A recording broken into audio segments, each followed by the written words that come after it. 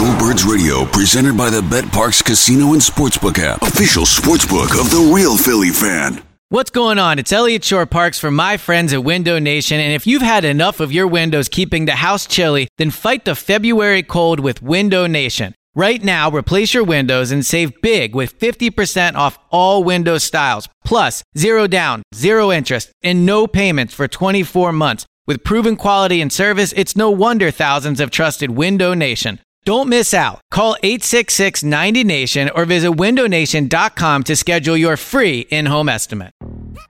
Yo, Trey. Kevin, what's up, man? You know, I've been thinking, what would have happened if the NBA never vetoes the Chris Paul trade to the Lakers and we get CP3 in the same backcourt as Kobe in LA? Well, you get a very happy Jack Nicholson for sure. And the Lakers probably win a bunch more championships. CP3 finally gets a ring or 2 or 3, and the Kardashian empire is forever altered. What did you just say?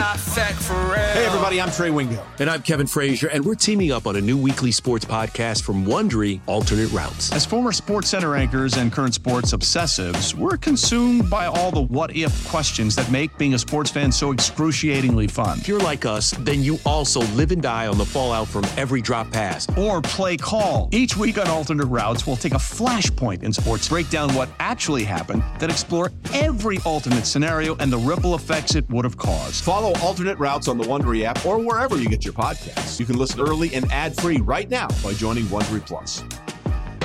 All right, let's get to Nolan Smith, because, again, it is a shame for Nolan in a way, because a thrilling pick. Like, I think we're all super, especially at 30, but, kind of overshadowed by the Carter thing. Nolan Smith has been compared a lot to Hassan Reddick. They're really similar in size, and actually, Nolan Smith, a significantly better athlete coming out of college than Reddick was. If you look at, and you tweeted this out before, and I'd mentioned this on pods before, but, like, I've never seen a spider chart like Nolan Smith. Dude, his spider chart is half ridiculous. Half this chart is 99%, and the other half is nothing, because he has, like, super small, super short arms, all this stuff. But here's what's interesting. But, like, athletically, he's, like, 97, 98, 99 percentile, and every single drill they did at the Combine, Elliot, he is a freak from that perspective. A 4.3 40 as a freaking edge rusher. I mean, he ran as fast, I think it was as Breece Hall, the running back for the... So, like, there is... He is. This is such a clear, like, the issue is the size, but everything else is amazing. Right. Your thoughts? So I think around draft season, obviously, we get so wrapped up in the measurables, right? It's this guy's 6'1", 280, or I don't know, like whatever. He's 6'1", whatever, and this guy's 6 foot. And it's like, well, that's a big difference, right? But if these people stood next to each other, like Kenny Gainwell and Boston Scott is viewed as like this, hysterically tiny running back. When him and Kenny Gainwell stand next to each other, there's not that huge of a difference. If Boston Scott and Miles Sanders walked into a room or like my house or a party and I didn't know either of them, I wouldn't be like, wow, this Boston's super small. Miles is, giant. They're roughly the same size, right? So think about this. Micah Parsons, somebody who I don't think anyone would say right now is too small to be a great edge rusher in the NFL. He's 6'3", 245 pounds. So he's like 15 pounds more than Smith. Nolan Smith is 6'2", 238. Yeah. Oh, he's 238. I thought he's 230, so he's even closer. According to online, he's 238. Okay, and that was his combine measurement. Yeah. I mean, look, Hassan Reddick's 230. Well, so Hassan Reddick. Yeah, he's shorter. 6'1", 240 pounds. He's so he's the same size as Hassan Reddick. So when Reddick came out, he was 230 in college. His college. So he put on weight, yeah. Yeah, so I mean, like, that's the point. He's the same size as Hassan Reddick. And we just saw Hassan Reddick be one of the best Eagles pass rushers we've ever seen for last season. And trust me, as somebody that is always much well aware of how much I weigh, I am well aware that what you're listed out online could not be what you play at. And Nolan Smith is small for the position. But the point I'm making is I think the concern about Nolan Smith's measurements is the definition of draft season hype. It's the definition of it. If you want to be concerned about the fact he was injured, like, okay, it was a pec injury, which I don't have super long-term concern about, but it's fair. He missed time. If you want to be concerned about his lack of sack production, I think that's a fair concern. I don't think that Nolan Smith's size will prevent him from being a good NFL player. Yeah, and again, it's always, like we always say with all this stuff, it's where are they going, who's going to coach them, the situation they're going to. Like we just talked about, he's literally going to a team that just got a 17-sack season out of his clone. Like, well, we just said with Jalen Carter. Jalen Carter needed the Eagles, and there's more involved in that reasoning. Nolan Smith is also walking into a phenomenal situation. And maybe no pressure because they've got Sweat. Yeah, he'll be able to develop at his right rate. They got, the multiple rushers. Yes. And now, maybe there's a pod for another day, but I think it does speak to the fact of how well run this franchise is made, that we are talking about two players coming here that we believe they will get the absolute most out of because of the program. Yeah. So that does. It's a props to them. And even then, I mean, it goes further with us saying we trust off the field stuff because of the organization they put together. Like you've said it forever, and it's just. I mean, Micah Parsons said it last night. I was surprised how that was awesome. Yeah. I mean, AJ Brown said it. He wants to be an Eagle. Like obviously, he very clearly wants to be an Eagle. To come home. But he even said it. He said that exact thing last night in that draft thing. He's like, the Eagles are just a great organization. Yeah. Like, how they keep doing this. Right. You know? So with Nolan Smith, I am like so in on this guy. Me too, dude. He checks every Elliott box there is on the face of the planet. Elite athlete, wore a cool number. Pass I think he'll have a cool number here. Production. Yeah, it's like he is the Elliott defensive lineman player. That is the Elliott like poster child.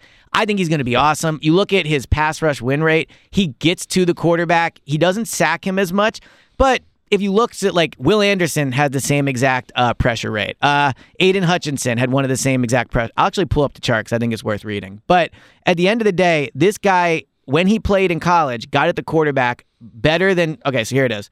Will Anderson last year got a pressure rate of 16.9. Right. Nolan Smith was 16.3. Wow. Will Anderson went number 3 overall, and a team traded multiple first picks to get him. Right. Which was insane, by the way. Okay.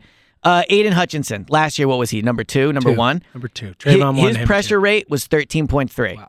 Wow. Chase Young, coming out, was viewed as, 16.9. So if you said to me, Will Anderson, Aiden Hutchinson, Chase Young, and Nolan Smith, in terms of getting to the quarterback, they were the same guy. And to get him at 30, I think is such a good example of how people get too wrapped up in the measurements when it comes to draft. I think so, too. This guy is an elite pass rusher. Point blank, period. He is going to impact the passer. He might not get double-digit sacks, but I guarantee you, if not next year because he's a rookie, but in his second year, he will be somebody that is consistently impacting the passer. Point blank. And so at 30, yeah, I think it's a home run of a pick. If we were talking about him at 10, it's a different value. Maybe we could, highlight a little more that he's undersized. But at the end of the day, if we're doing this pod and they took Nolan Smith at 10, I'd probably be a little more upset that they didn't get Bijan. But I would be... I like Nolan this guy. was one of my top 3 players. Yep. The other 2 are gone. I think he's going to be awesome. The leadership stuff, we can talk about that. Well, apparently he's as good as it gets. I mean, people are saying he's the next Brandon Graham already. Right. Well, if you look, so 2 things. One, there was a moment at the Combine when he was asked about the Georgia situation with Jalen Carter and the teammate, and he it was beautiful. He cried and talked about how much he's going to miss this guy, and so that obviously looks great. And then there's a video of when he's running his 40, and everyone on Georgia is watching in the Georgia locker room and going wild when he does well. Well, how about Nakobe and Jordan Davis being in his draft party? They don't know he's going to the Eagles. They were just going because they love this dude. Yes. They want to support him. Yes. So I'm all in. I think when you talk about, I have concerns about Jordan Davis and Nakobe as players on the field, but building culture, building for the future. Nolan Smith, I think, is somebody that of those 3 players has the chance to actually be the face of the defense, ultra great edge rusher. The defense takes his personality. He came from a winning program. He knows what it's like to have a good locker room, all those things, right?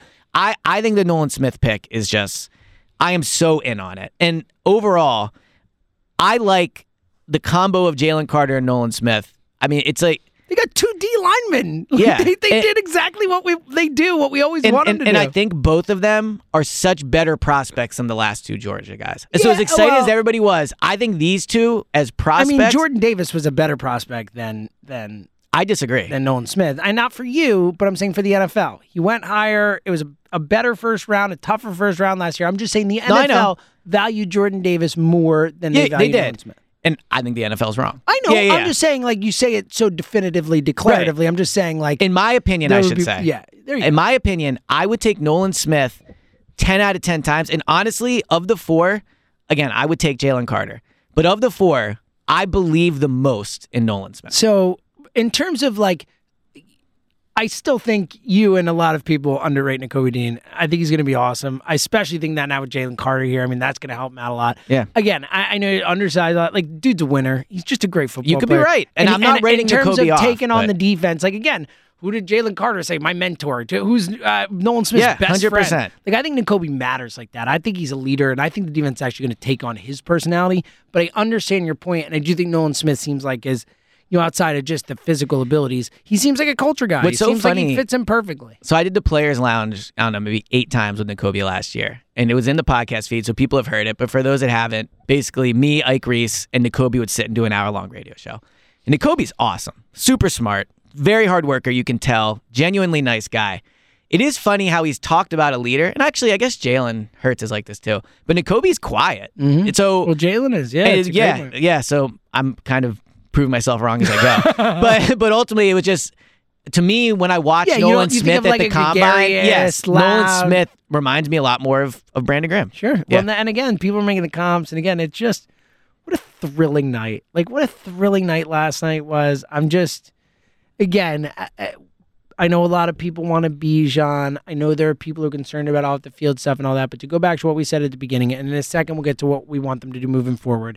I don't know if I really care. Yeah, I'm done. A+ No, already. obviously I care. Radio show tomorrow. Check us out 1 to 3. We will be like legit full radio show, reacting to all the picks. We want to hear from all the real ones, all the auto downloaders. Let Tend Dental make your dream smile a reality. We offer a variety of top-rated treatments, including Invisalign aligners. And for a limited time, Tend is offering $750 off orthodontic treatments. Offer valid through January 31st, so don't wait. Visit hellotend.com/sale. That's hellotend.com/sale. And book your free consult today.